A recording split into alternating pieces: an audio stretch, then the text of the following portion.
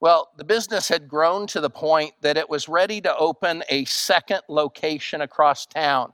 And a friend of the owners wanted to send along his best wishes. And so he sent flowers to the grand opening. And when he arrived at the grand opening to celebrate with them, he looked at the large bouquets of flowers that were all around the room. And he was looking for the one that he had sent to the grand opening. And finally, he found it. It was kind of in a back room, in a back corner, kind of behind all of the other flowers. And when he found it, he was horrified to see that there was a ribbon on his bouquet of flowers that said, rest in peace.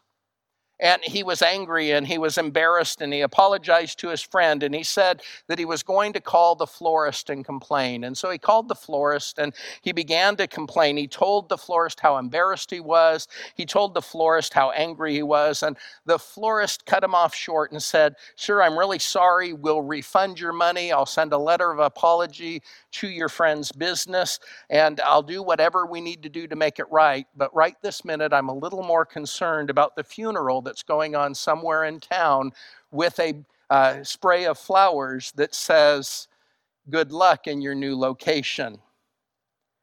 Today, we're continuing our series, You Asked For It, with a message that deals with the question, what will happen when I die? And it's a serious question, and I hope that while the subject is sad, by the time that we are through, that you will have answers to your questions and that you will be encouraged. Now, one of the things I love to do is I love to collect sayings that are engraved on real tombstones. Here are a few of my favorites. One man's tombstone said, "Raised 4 daughters with 1 bathroom, and still there was love." Another one said, "He looked up the elevator shaft to see if the car was on its way down. It was." A woman's tombstone said simply, "I was hoping for a pyramid." Another said, "Here lies an atheist all dressed up with no place to go." Another woman's tombstone said, "She always said her feet were killing her, but no one believed her." And then some nieces and nephews were creative with Uncle Walter's tomb. Here's what it said: "Uncle Walter loved to spend. He had no money in the end, but with many a whiskey and many a wife, he really did enjoy his life."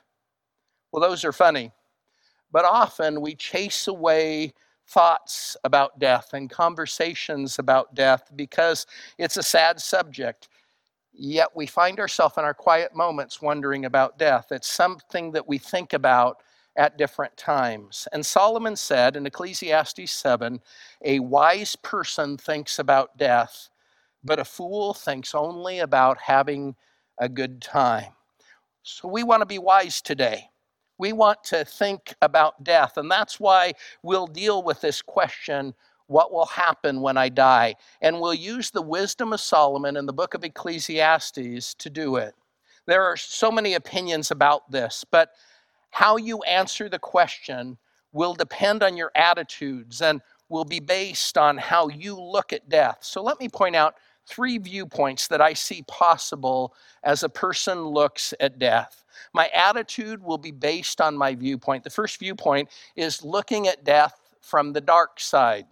From the dark side. This is the way Solomon looked at death in most of the book of Ecclesiastes. While you find some wonderful wisdom in this book, it can also be really depressing. Looking at death from the dark side is the way that most people in our world see death. This is looking at the logical, the practical, the reality side of death. Logic says death is inevitable.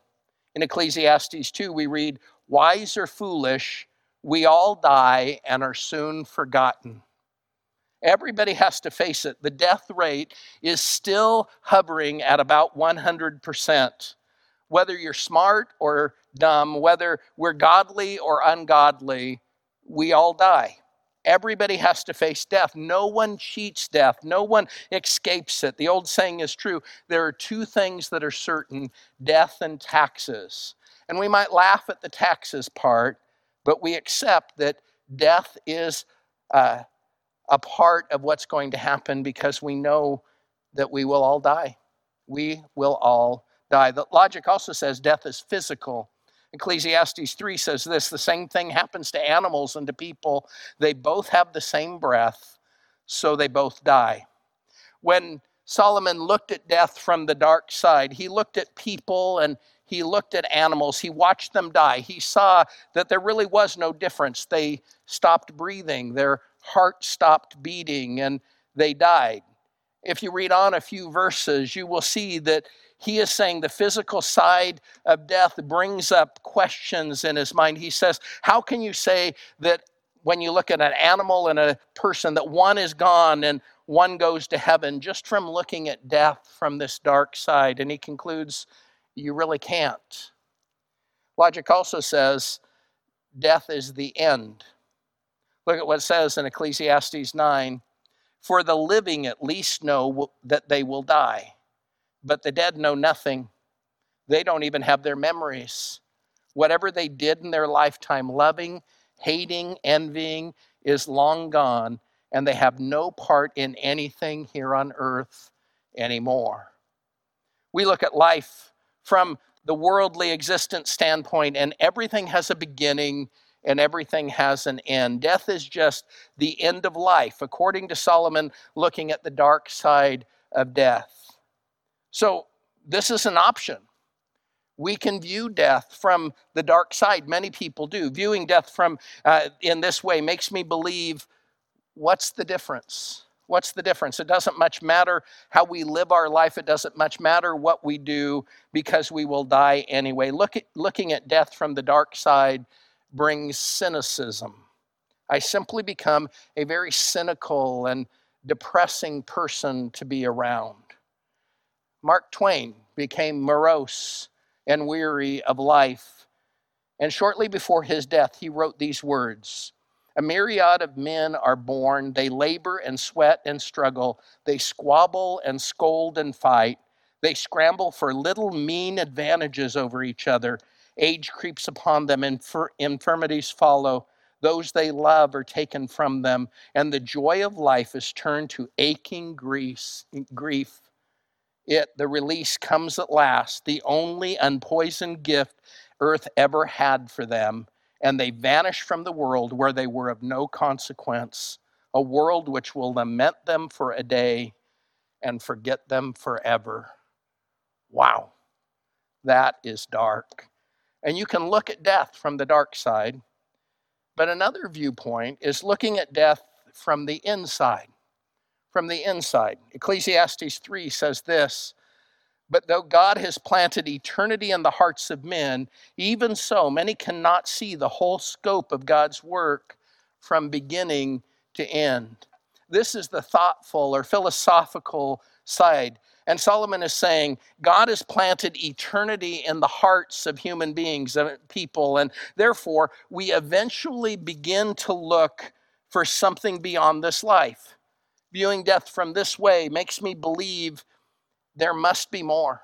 There must be more. There's something in all of us that thinks there's got to be more to it than that. Every human culture that has ever existed has done this, from the Egyptian pharaohs who built great pyramids to American Indians who had their happy hunting grounds. And every culture has said there is something beyond.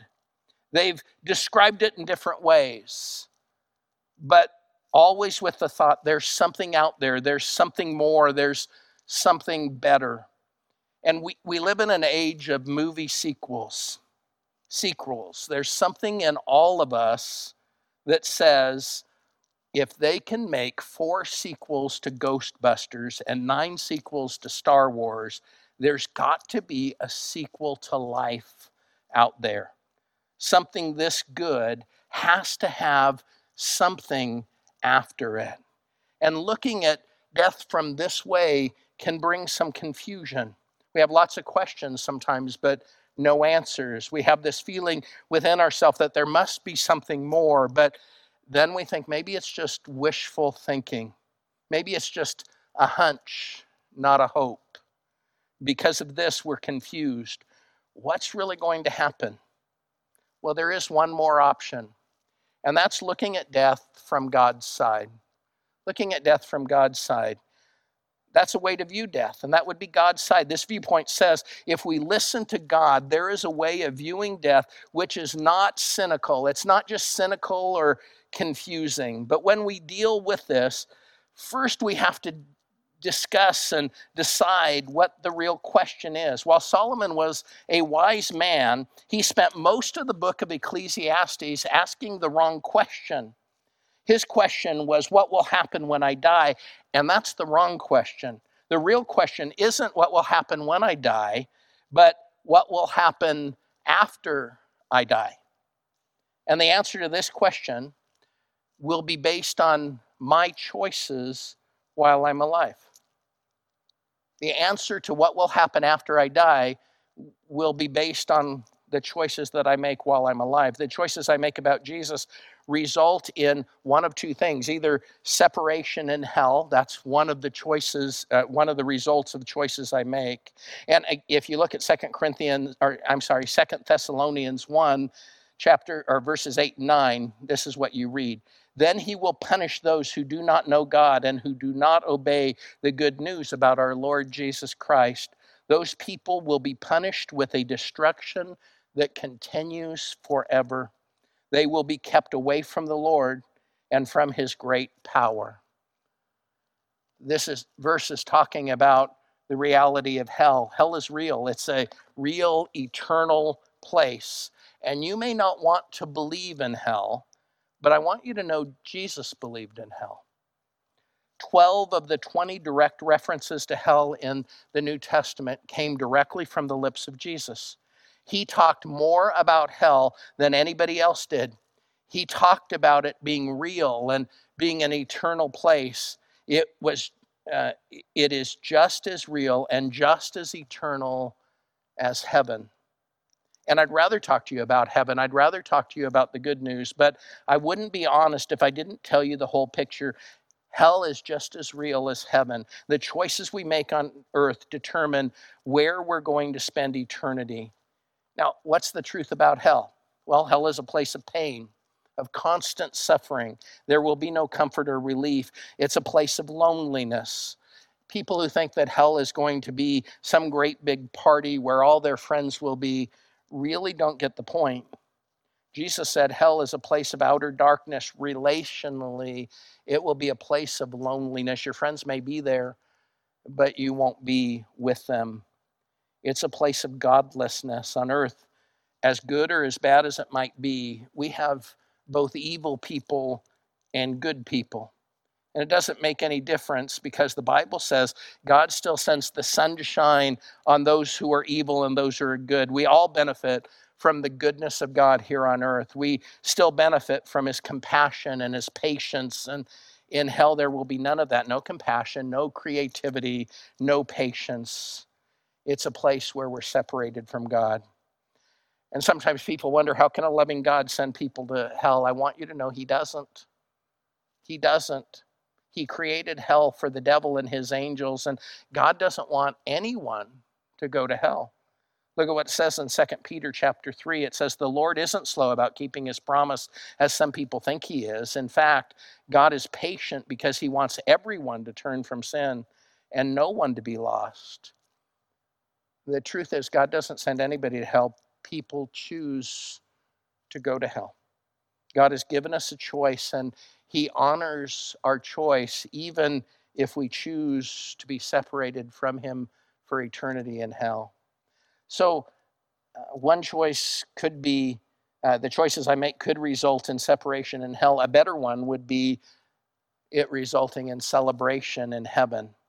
And in Revelation 21, John sees this vision. He sees the vision of Judgment Day. He sees this vision of heaven coming down to earth and Jesus on the throne. And then he hears this voice. And listen to what it said in John chapter 21. It says this, I heard a loud voice shout from the throne, God's home is now with his people. He will live with them, and they will be his own. Yes, God will make his home among his people. He will wipe all tears from their eyes, and there will be no more death, suffering, crying, or pain. These things of the past are gone forever. These things of the past are gone forever. Heaven is a place with no pain, no virus, no disease, no fear, no sadness, no separation. Friends will be there that I loved long ago. There will be no racism, no brutality, no injustice, no riots. So the bottom line is, in eternity, God honors the choice that I make here on earth. I choose to live my way, or I can choose to live his way. If I choose to push God away and live life my way, he will honor that, even if it means that I reject him and end up separated from him for all eternity. But if I choose his way, then suddenly death isn't something to fear at all. Look at how looking at death from God's side changes things. Look at 2 Corinthians chapter 1. It says this, truly, in our own hearts we believed we would die, but this happened so that we would not trust in ourselves, but in God who raises people from the dead. We serve a God who raises people from the dead. And when we were baptized, we joined Jesus in his death and his burial and his resurrection. It was the picture of God's promise to us. When we trust him to save us, he promises to raise us up to eternal life in heaven with him. And so viewing death from this way, from God's way, makes me believe that I have a choice. And looking at death this way brings confidence. It brings confidence. I have the confidence that one day when I breathe my last breath here, I will breathe my first breath in eternity. And that will be a good day. But I should mention that dealing with death here is still not easy. Like some of you, I have buried people that I love, including a daughter who I watched when she entered the world, and 4.5 years later watched her leave this world. And all these years later, I still miss her all of the time. But do you know what brings me comfort while I live here? The comfort that I have is this. I know that one day I will see her again. I will hug her again. She will be there to welcome me into heaven someday. John Bacon, once a famous sculptor, left this inspiration on his tomb in Westminster Abbey in England. It says this, what I was as an artist seemed of some importance to me while I lived, but what I was as a believer in Jesus Christ is the only thing of importance to me now. Those words in Solomon's warning towards the end of the book of Ecclesiastes are important for us to think about. Ecclesiastes 11 says this, it's a wonderful thing to be alive. If a person lives to be very old, let him rejoice every day of his life. But let me also remember that eternity is far longer and that everything down here is futile in comparison. Don't spend your entire life making choices that seem fun and wise for today, because everything down here is futile in comparison. Make sure that you're not overlooking choices that will matter longer, that will matter for all eternity. I hope the choices that you make will lead you to celebrating in heaven with me and with my daughter, and especially with Jesus and those you love. Let's pray together.